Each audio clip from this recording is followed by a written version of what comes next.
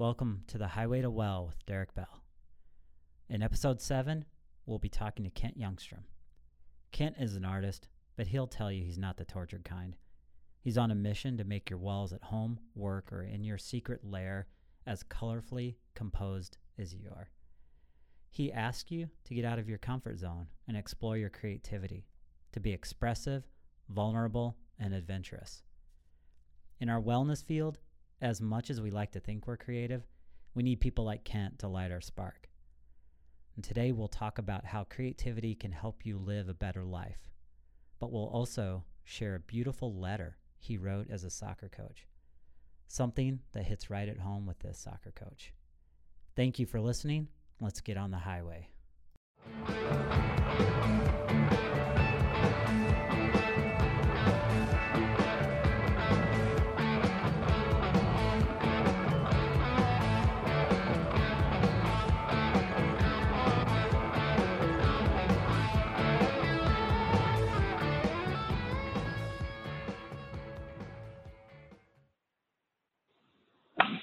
All right, Kent, looks like we're recording. All right, let's do it. Let's do it. On the Highway to Well here with Kent Youngstrom.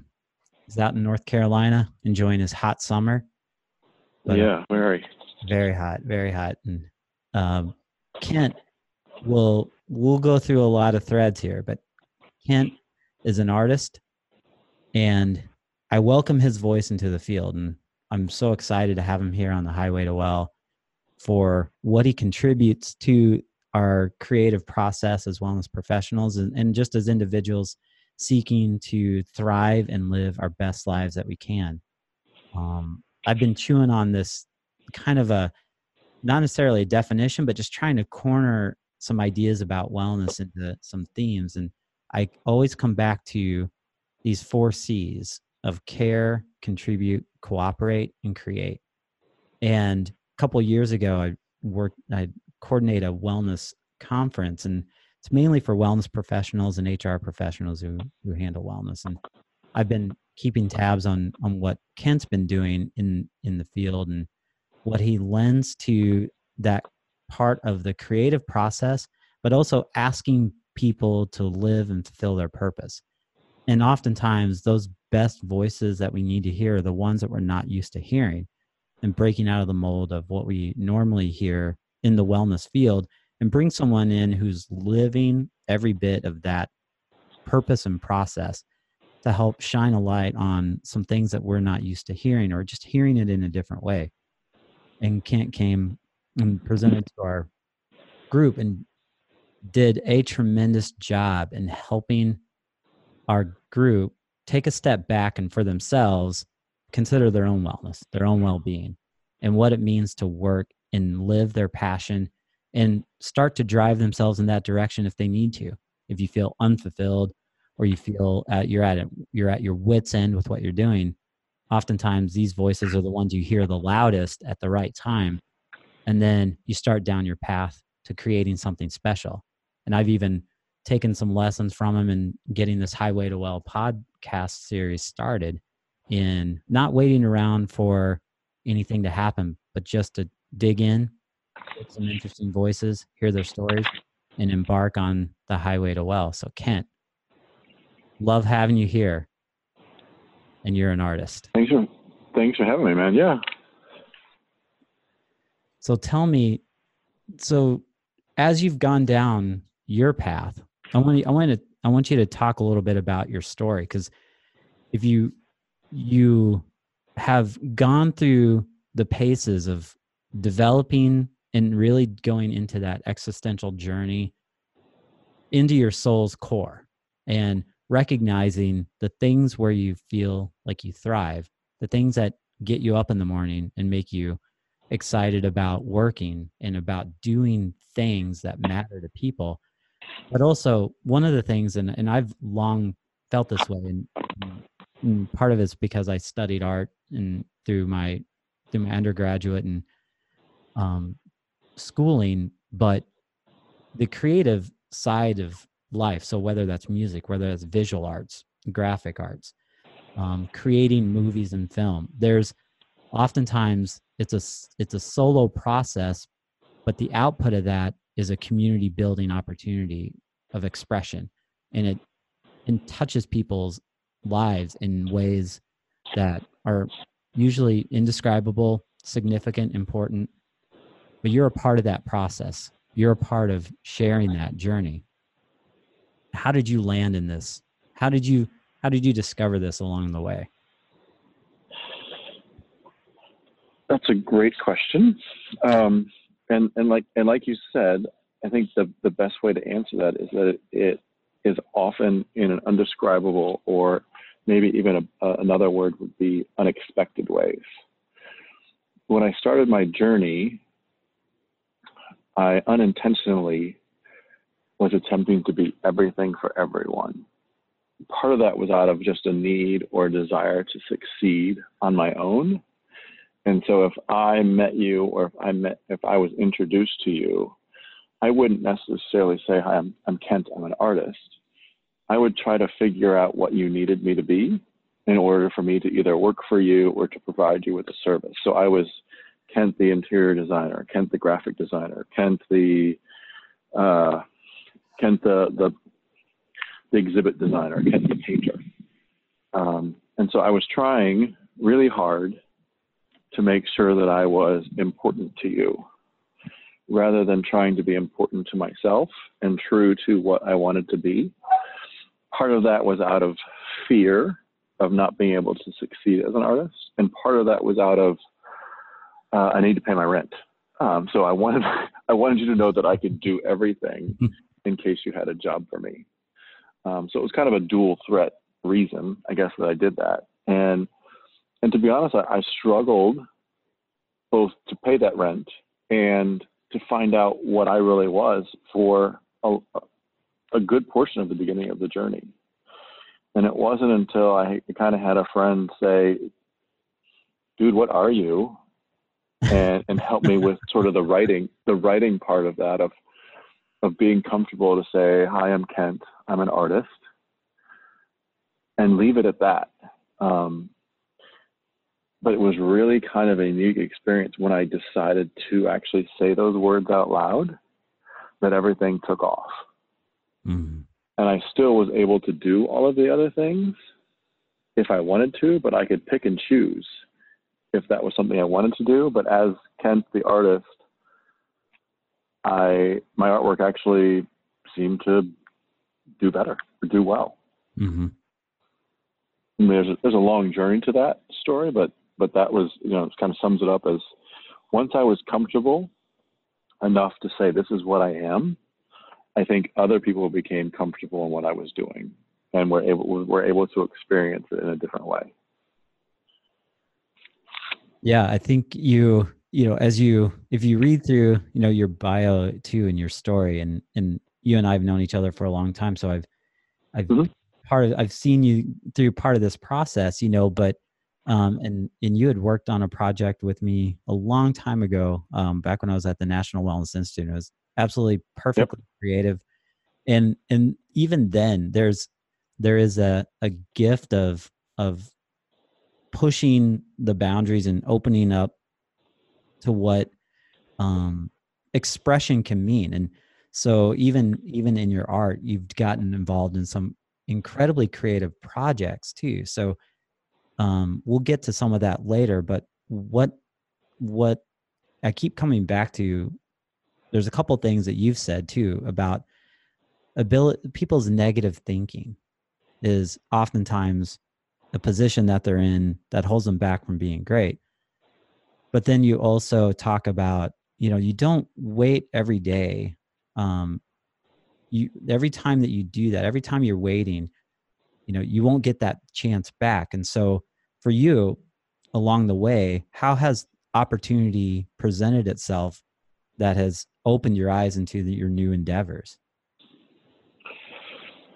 Well, I think I do, I would love to say that I take advantage of every opportunity, and I wake up every day and think, nothing is going to hold me back today, and I'm going to leap off of the cliff. Mm-hmm. And I would be lying if I said I'm able to do that. It's just as much a struggle, I think it is for me, as it is for everyone else. But I have seen in my own journey that if I just jump, there's a landing of some sort. It's never concrete. And so I think once you jump, it's easier to jump again. And once you jump twice, it's easier to jump again, maybe a little bit higher up or further down or those types of things. But I think we all have, I'm going to wait till the kid gets out of diapers. I'm going to wait till my kids are walking. I'm going to wait till my kids are out of school. I'm going to wait until I lose 10 pounds. I'm going to wait until I can bench press 200 pounds and people will look at me doing that before I go to the gym. And all of the things that we put in our head of I'm going to wait until. Mm-hmm. And every time we wait until, there's another until after that. And so I think if you can, it's different for everyone. I struggled for the longest time to get out of bed in the morning to go work out.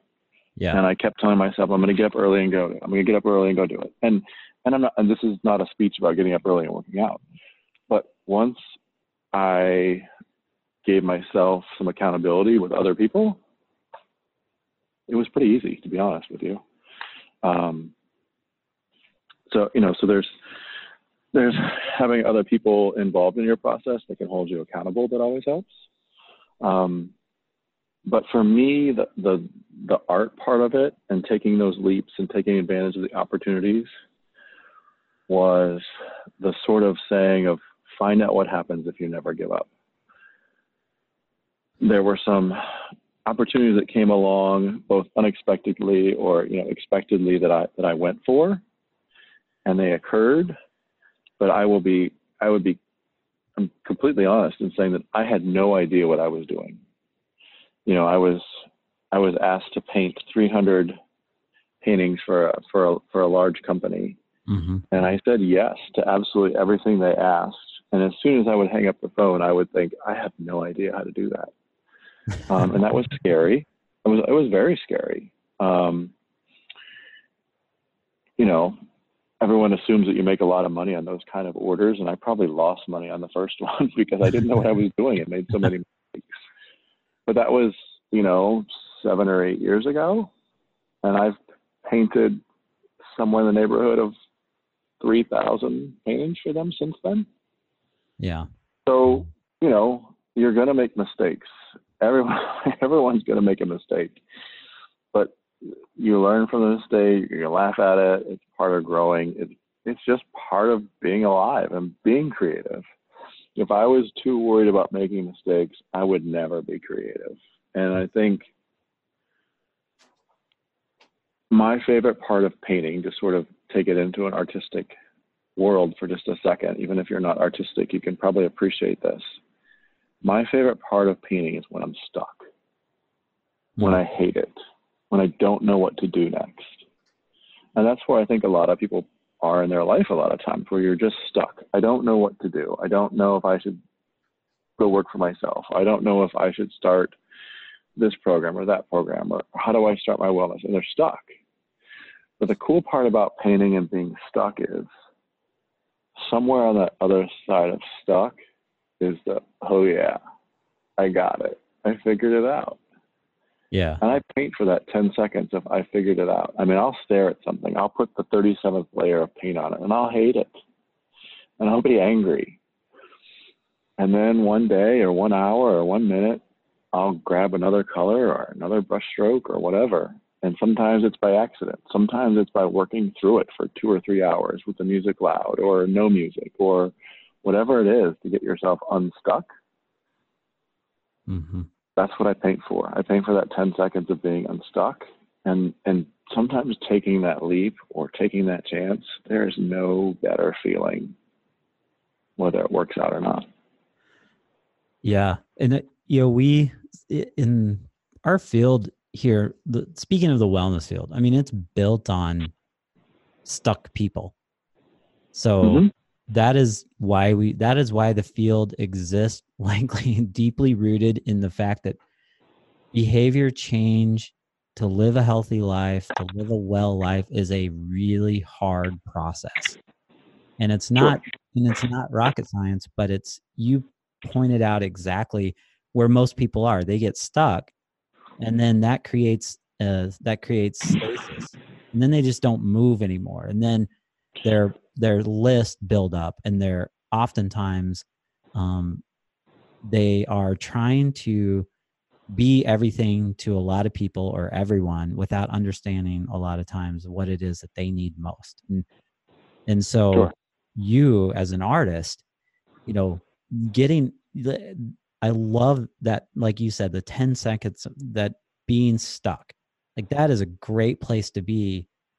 If you're you have to learn to be comfortable in those moments. And that's something, You're right. and that's, but but my question is, and it's great to think about and talk about is, so what is it about that moment, for you or for others? And what I see is, it usually comes back to, you have a clear sense of who you are. And that is the critical issue of where we go as a field. Like when we start talking about what it means to live well, and to be doing what you can at the best and highest levels, and really enjoying what you're doing.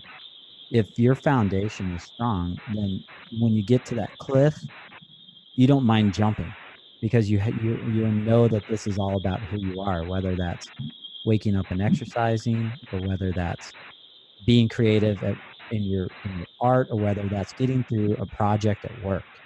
If you're sure of where you are and who you are, then you're not going to have as much fear. It's like when someone says, I really don't like conflict. And my question is always like, well, what is it about conflict that you don't like? Because conflict is a pathway to a resolution that should be better than where you are right now. Like the whole point of conflict is to work through those processes. So like being stuck in the middle of your art, there's a conflict going on there, but you've dealt with the riches on the other side, that wow moment when something beautiful happens. And for a lot of us, we get stuck because we're not sure of who we are, what we want, or what that wow moment should look like or feel.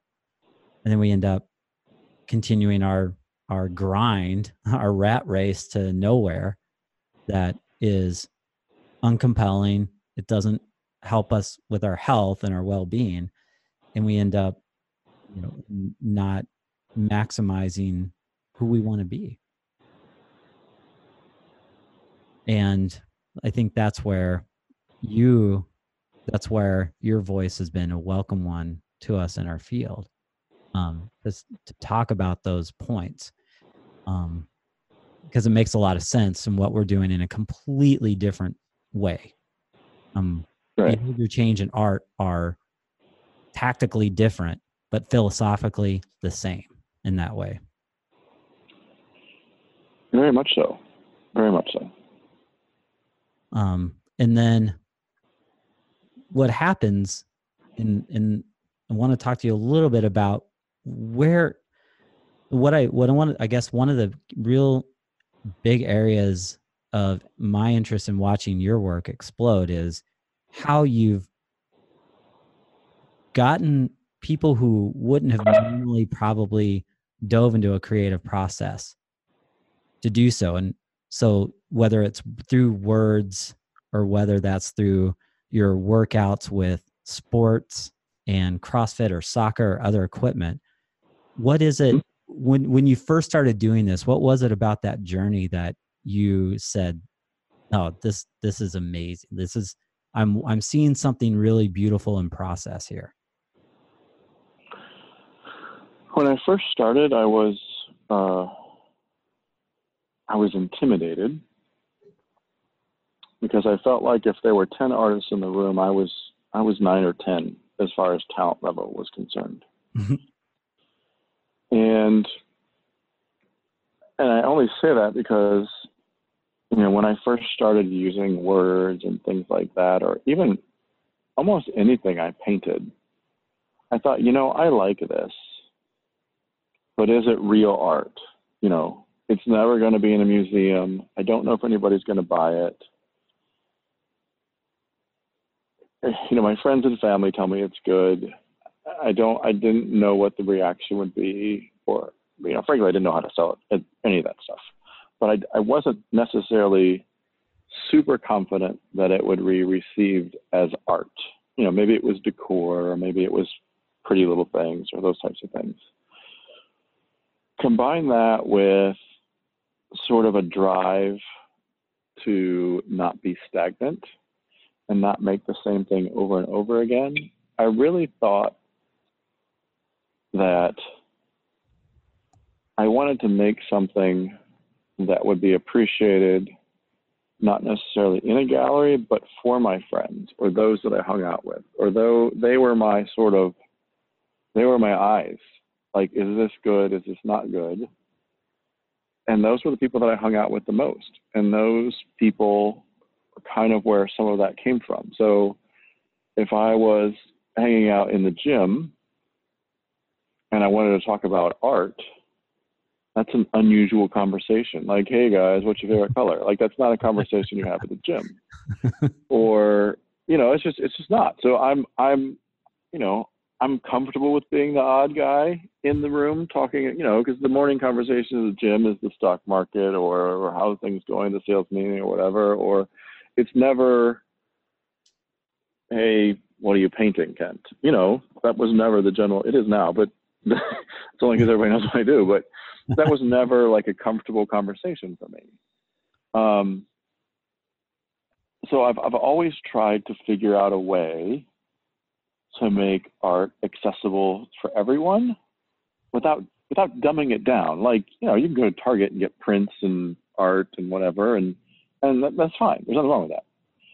But I wanted to make something that was high-level art, in my opinion. We can debate that on another podcast. But high-level enough that an everyday person that I would associate with would understand it, enjoy it, and it wouldn't have to be explained by a long dossier. And so that's kind of where the CrossFit and Canvas came about. Was, you know, I was literally working out and dripping sweat, and I thought, well, this should be paint. And that turned into, hey, can, you know, 6 of my friends, you guys mind dropping weights and paint? And it just kind of evolved from a conversation with a couple of people at the gym. And then I honestly did not expect it to go as far as it did. Mm-hmm. I just thought it would be fun. And I think that was a huge lesson for me was, all right, business plan A is do what you're good at and what you like to do and what people around you like. Pretty simple. Yeah. That was a big lesson for me. That was not my intention, or I wasn't trying to learn anything. But like everything else, sometimes when you don't try and it just happens, it's the best, you know. And then using the words, I mean, I went through over a year of my artistic journey, whatever we want to call it, of saying, don't use words. Don't use words. Words are your way out. Like, I could paint something and not like it and write words on it, and all of a sudden it seemed like it was done or finished. Mm-hmm. And I felt like I was using them in a lazy way. I don't know what else to say, but I guess I felt like I was being lazy as an artist. Mm-hmm. So I think I was missing what people liked, but at the same time, it forced me to get better at the art part. And then through some conversations with people and listening to what they had to say at shows and experiences and other events that I did, they really appreciated and liked the words that I wrote. And so I've been able to marry the words with the art that I got better at, or that I got betterer at over that time frame. And I think that was another lesson of do what you're good at, do what people like. I don't have to reinvent the wheel every time I pick up a paintbrush. That doesn't mean I should regurgitate what I've done before, but do what I'm good at. And I'm here at the studio here. There's one of your word art pieces hanging up. It says, "Let's fall in love way too fast." Hanging up right above the light switch here in the studio, Okay. which is, it's a reminder of I think that's one of the things that I do find to be really brilliant. And you just touched on it a couple times as you're talking there about, it's like the creative process is often like compartmentalized, and it's assumed that it's only for people who have the skill to do it. No. And that really is unfortunate, because I'm from the I'm from the school of thought that creativity is essential to us as humans, as it's part of our journeys as beings to try to be creative. And that doesn't mean being able to paint on canvas. No, not at all. And you've broken down walls and keep breaking down walls to show that art in and of itself is a means of expression of any kind, of almost any kind. And I had the fortunate chance to participate in one of your CrossFit and Canvas type sessions here. And I don't know, I'm just going to guess that out of the participants that were here, the 20 something people, 30 people that were here, few of us would be able to sit down and put together what would be considered to be a work of art that is going to be hung up somewhere, likely a museum.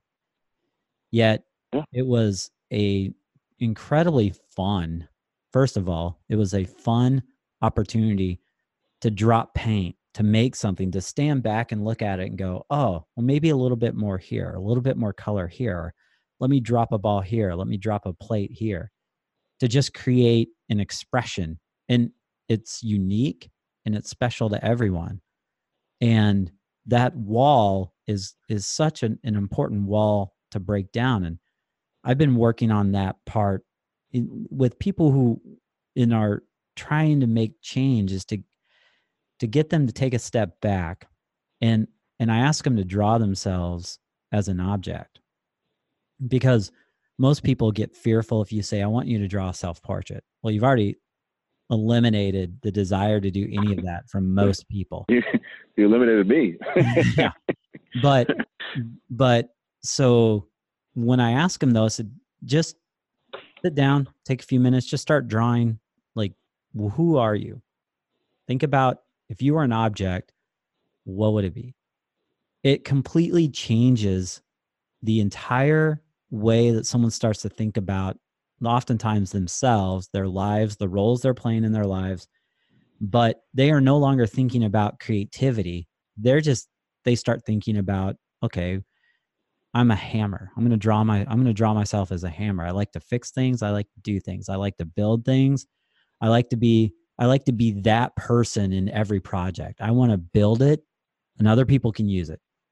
I want to build it and then move on. And I just want to keep building.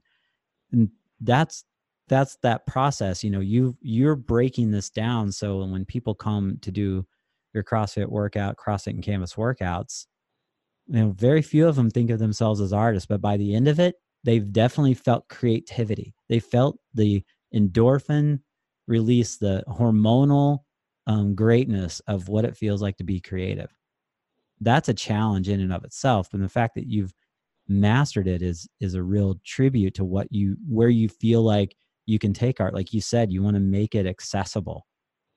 And sure, you can go buy a piece at Target or you can buy a piece anywhere. But when you yourself are part of that process, you're helping people take a step towards living a little bit better life in some ways. Yeah, I mean, creativity it's a wonderful thing. It's an outlet, and people will call me creative or assume I'm a creative because of what I do. Mm-hmm. There's been books written on creativity and stealing creative ideas and making them your own and all those types of things. But if you think about, everyone who has any sort of a job or hobby or anything, I have people who come and I host painting classes here, whether it's regular painting or CrossFit and Canvas, and 80% of them come in and say, I'm not creative, I don't know what to paint. And my first instinct or first lesson to everyone, and I think this is a great example for wellness, is let yourself go. Take everything that is out of your head that you think you want to paint and forget about it. Don't have a picture of a horse running on the beach with a valiant knight chasing behind it because you're not going to paint that. I'm not going to paint that. Whatever is in your head about the painting that you're going to start to do, or whatever is in your head about 6 months from now what wellness looks like, forget it. It's not going to happen. Mm-hmm. It might not even be close to that. And once you can get over the fact that you're not painting or creating the life that's in your head and be comfortable with what comes out on canvas or what comes out the next day or how you feel, you will be amazed at how much the creativity flows. Mm-hmm. Your painting might not look as cool as mine on the wall or be as buttoned up or as professional or whatever. But the fact that you've created it is something special. Mm-hmm. Same thing with wellness. If you're going for something, probably not going to look like what's in your head. You know, whatever that might be, and it's going to be different for everyone, but it's probably not going to match. And I think that's a huge issue of my wellness adventure is a failure because I don't look like what's in my head. My life doesn't look like what's in my head. My schedule doesn't look like what's in my head. Mm-hmm. If you can learn to enjoy the process of creating, whether that's creating art or creating a life of wellness, and get and learn to appreciate what comes out on canvas, you're going to be so much better off. Mm-hmm. Mm-hmm. And it might actually be better than what was in your head in the long run. And more important to you. Yes. You will have a part of it. One of the projects you got to work on was with some of the best athletes, some of the best CrossFit athletes in the world. What was it like to get them to dig into art and creativity?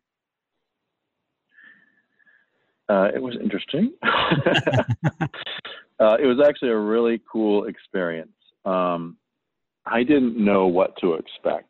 There were 6 athletes from Noble Project that I was able to paint with, and they were not told what they would be doing when they arrived for this sort of photo shoot. That's awesome. So I was, to be honest, I was kind of like, at first I was like, oh, they're all going to think it's awesome. And then they started walking up the stairs and I'm like, wait a minute. They have no idea who I am, what I do, why in the world they would want to paint. And I didn't know anything about them either. And they're very, in the world of fitness and CrossFit, they're very well known. So for some people that would be intimidating. For me, it was a little bit intimidating, mostly just because I didn't know them and I didn't know how they would react to like having to spend a day throwing paint around. Mm-hmm. I got 5 really blank looks for the first 10 minutes and 1 really excited, like really happy monkey guy who was an art major in college. So he was super excited. Oh yeah. But it's pretty typical of the experience. And you might've sort of noticed this when you did it. The first 10 to 15 minutes of creating art by throwing weights in paint, or even a painting of any kind in a classroom setting or even by yourself. The first 10 to 15 minutes is very calculated, very, should I do this? Should I do that? Is it okay if I drop it here?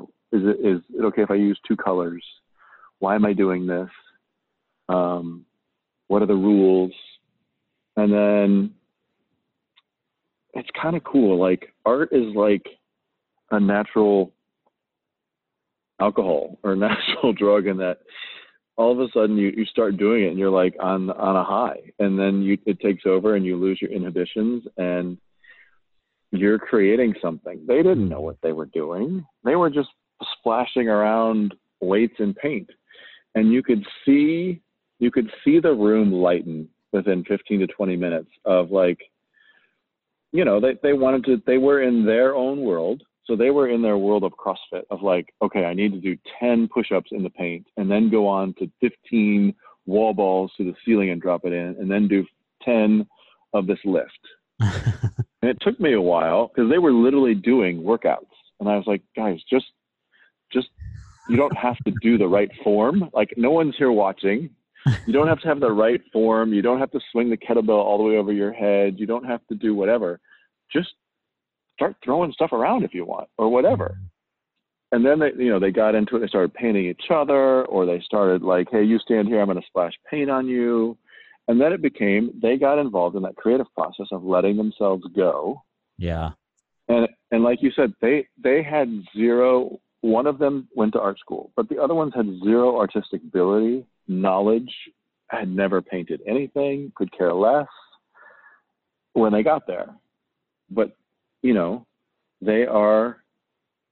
they had a ball. They had a blast. I mean, as a side story, because of that event, I mean, I still keep in contact with all of them. But I think it wasn't because, I was a great artist. They wouldn't know my art from me as an artist, anybody else, because it's not their world. Yeah. But I think, and I hope that they picked up on the fact that I loved what I do. I appreciated what they do. I was in their world a little bit, and that I do the same type of workout as they do, but I certainly don't do it with the ability or stamina or speed that they do it with. And I didn't pretend to. Mm-hmm. I didn't go in there like, I'm a great CrossFit athlete, you guys should listen to me, and we're going to paint. I went in there with like, hey, this is what I do. I love what you guys do. Here's what we're going to do today. And I found that when we were done, they had more questions for me about art and what I do and how I made a living out of it than I could come up with questions for them about how do you guys work out and do this and do that and do all those kind of things. It was a very interesting experience. Like, people are intimidated by the creative process, or the word creativity, or the idea of they're going to be forced to be creative. But once you take advantage of that or get over that first little hump, it's a big eye opener, door opener for yourself. Yeah. And in the authenticity, like you said, like and that's a really wonderful experience, because you're surrounded by people who are experts in their field, and then they're joining you on an unexpected journey in a process that is challenging. But your authenticity, like you said, you didn't pretend to be anything like them. You didn't try to impress them with your abilities, while you could do a lot of the things that they're doing. But they trust, that process is built on that trust. And, that's, I think, when we did it here, it was the same thing. Like you said, you start with this, the process is very, a little slow starting, but then there's just a moment where everyone's gotten involved now, to the point that then you really explode, and people are really thriving in that journey. And that is that you could take that same process and apply it to anything that requires some creativity. And you got to get people to let themselves go and just remove those barriers, or sometimes I call them windmills, from, Don Quixote's work. Just, we build up these processes. It's like the creative process oftentimes is more about, we build it up to be something so complicated, and that's not me, when it just needs to be, when it starts with one drop of paint, starts with one stroke, and then just go from there. Like you said, let it go, feel it out. One stroke, one splatter, one drip, whatever it is. Mm-hmm. And then magic happens. And then you have people who are who are wanting to know more, because of the opportunity that created for them to feel good about and feel creative. Even though there's no one judging the art, this is not stuff that's going to be hung in museums. It's your creative process that's meant for you. And if you feel good about it, then Excellent. Excellent all around. I want to switch gears a little bit here because I want to make sure that we spend some time talking about this. So one of the common threads we have in our lives is that we both have a lifelong journey with soccer and have been both players and coaches now. And now we both have kids that are growing up through the game.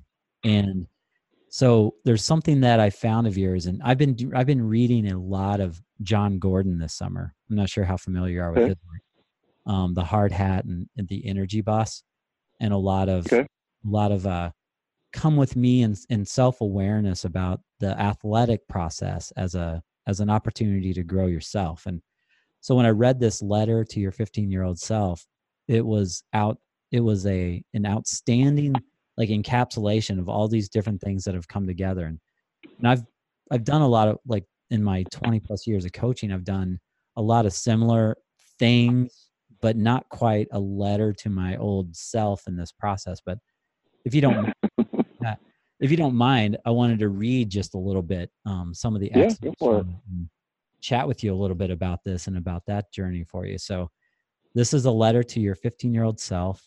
This was written and shared to a 15-year-old soccer futsal team that you coach. And it starts with a letter to me, the 15-year-old Kent, who has no idea what is ahead of him. From Kent, the coach, the dad, the artist formerly known as Kent, the 15-year-old. These random thoughts are composed in no particular order. First, stand up straight, be confident in your speech. Those who you are standing next to currently will always know your name and who you are, but will not necessarily be the ones shaping your life in the future. Their opinion of what you're doing, wearing, or excited about does not matter. Be a beacon of light for those who need it. Be firm with those who build themselves up by poking at others. Helping others will help you more than you know. The cool kids end up not being the cool kids. I love that one. Where you go to school, parenthetical college, doesn't matter. How you attack the reason you are there does. Learn, work, put everything into why you're there. Volunteer, intern in the field that you want to be in. Hang around and soak in knowledge. And as an athlete, there will come a time in your not so distant future when you say, I should have. I should have run more in the summer. I should have juggled and gotten more touches on the ball. I should have put the controller down and gone outside. You will never get those chances back. But someone else out there is running and taking those touches and taking your spot. You have what it takes after seeing those that, quote, made it or played in a big time program. You can make it. Never be afraid to do things in a different way than others. Everything has a different answer other than the obvious one. Be that guy. This right here is my favorite little part. Be that guy.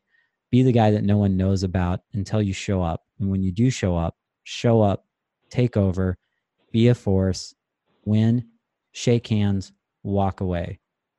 Work until they remember your name. Work until they can't make a plan without you.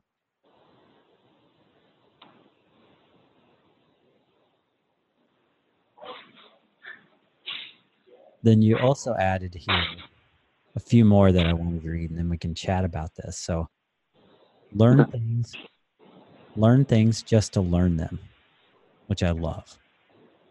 Success is a sum of small efforts repeated day in and day out.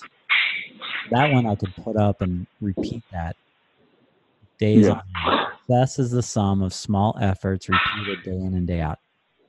And that is such a critical part to sport that I love it. Teach them that the assist is the important statistic. Teach them that they can do more as a team than as an individual. And teach them that following the path of everyone is just a looping circle to nowhere. Teach them that it is only different or stupid until it works. And then everyone will start doing it that way. And then the last the last one here. Enjoy 3 more years in high school when coach slots you in at right back for a varsity scrimmage. Win your first tackle. Knock the senior on his butt with the one after that, and then enjoy the next 3 years. Don't ever forget it. Don't ever forget it. Thought it was outstanding. Just a series of wonderful phrases that are so valuable and useful. Where did that come from for you? That's a good, I'm thrilled that you found that, or I don't know if I sent it to you or where it came from, but all of the boys on that team quit another team to come play for this sort of makeshift ragtag group that was different than everybody else. We do things differently. Mm-hmm. And you and I have both grown up in the sports world, and I can't tell you how many times my coach said, you should really be doing this, or I wish I would have done this when I was your age, all those kind of things. And it kind of came like it was just standard issue to hear that kind of talk. And as much as it was the right thing for them to say, I didn't listen to it. Mm-hmm. And so I was trying to do basically what we're talking about here, which is, can I be creative in the way I want to communicate to these boys? And selfishly, many of those things are things I wanted to say to my son. And I figured if I slid them into a letter to a group, it might go over better than hey, let's go out to lunch and sit down and have a talk. Because that doesn't work with teenage boys. If anybody's listening and they don't have teenage boys yet, don't do that. It doesn't work. It's got to be, they can sit down and talk to them at lunch, but it's got to be at the time. You're never going to have a successful sit down and talk with a teenage boy. Yeah. But if you can take them somewhere and it's by their choosing, you're going to be all right. Yeah. So that was the general idea behind that. It was one of those things where I'm sort of I guess what I would call a vomit writer. I sit down and I write, and everything comes out on paper. It's kind of how I paint. Mm-hmm. And then I edit. So there was a lot of editing to that. Part of that letter is regrets that I had that I didn't do. Mm-hmm. Part of that letter is some of the success that I had when I did the things I should have done. And I think I married the regret that I had of not doing some of those things growing up with the realization that, I came from a sort of smaller town environment, and I always made the assumption that I couldn't do it. Mm-hmm. And that's how I started in the art world. And I finally realized way too late in life, I could have done it. Mm-hmm. And I wanted to tell the boys that, and I figured if I hid it in a letter telling myself that I could have done it, that maybe they would get it.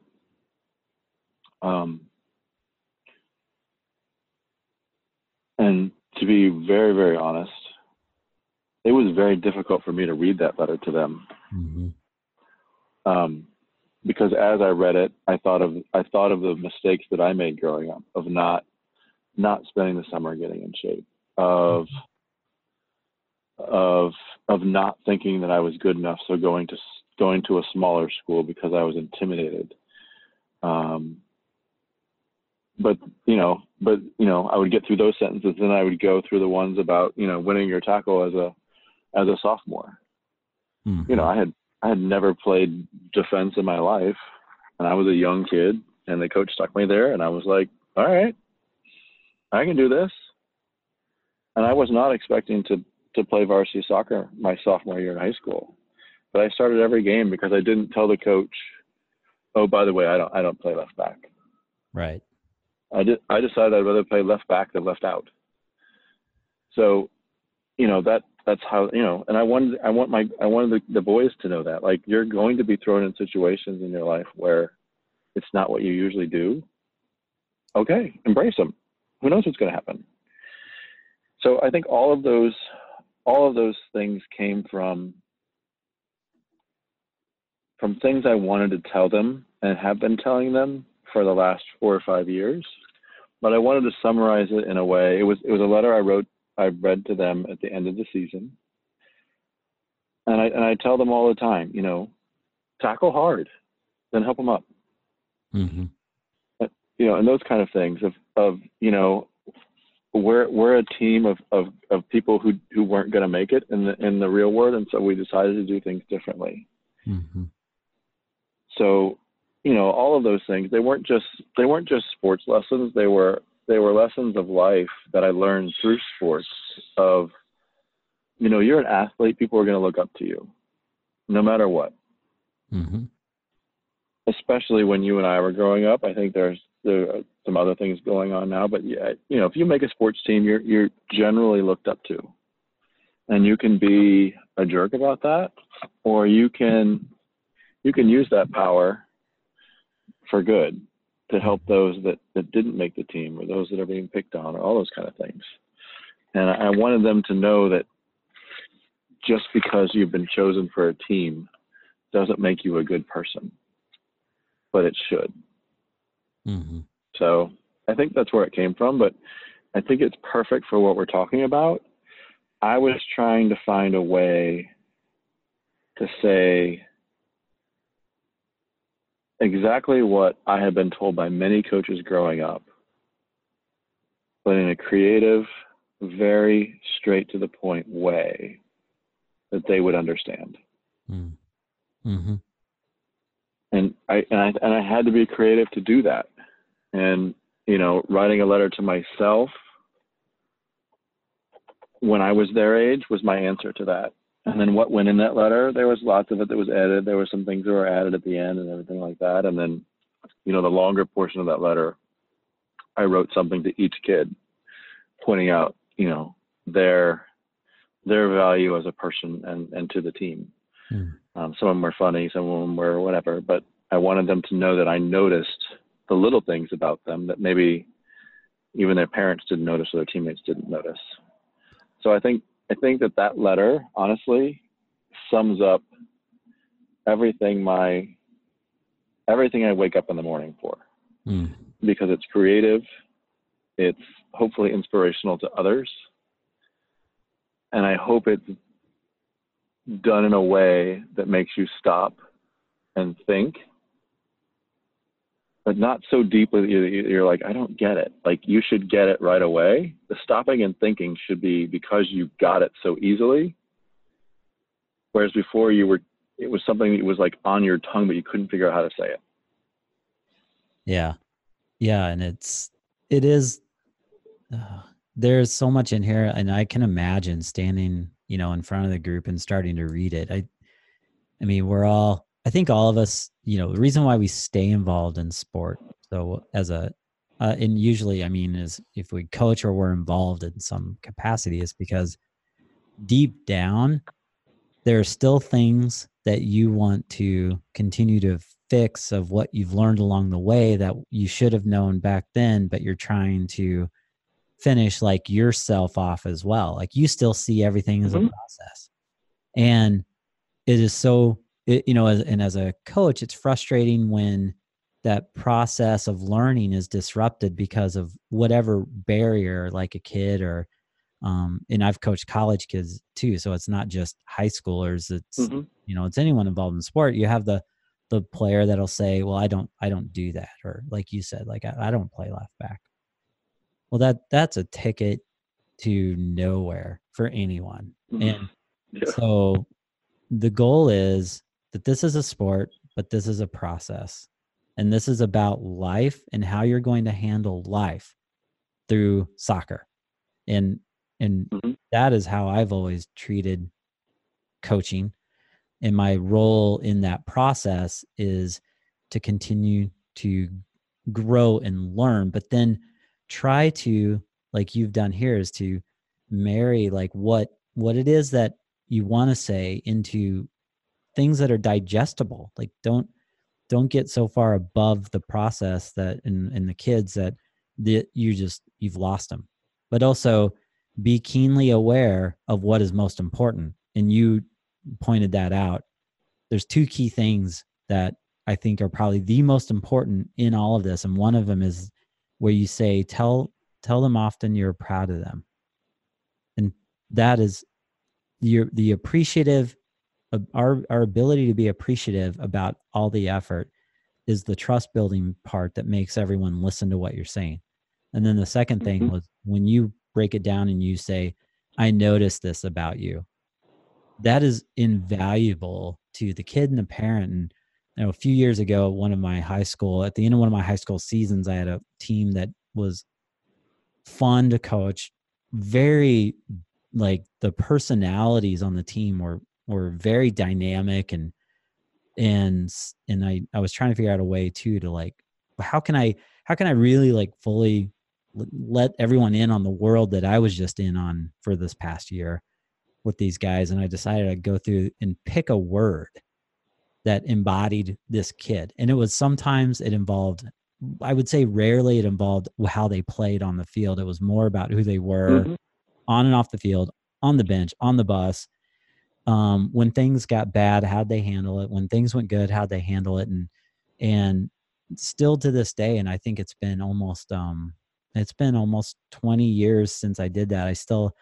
A couple parents would remind me about what word I used to describe their 14 and 15-year-old son. And, like, it's, that is, should never overlook that opportunity, especially when we're in the coaching role, is to let them know I see you and I thank you for it. Because it'll help the kids that are pushing, are not there yet, understand that you are keenly aware of what they're doing and not doing, and get them on board and get them to join the path that you have the rest of the team going down on. So, yeah. And they're just as important as the goal scorer or the better players or all that, it's just a good way to do things. Yeah. Yeah. I thought it was brilliant. So thank you. I'm glad that we found it here.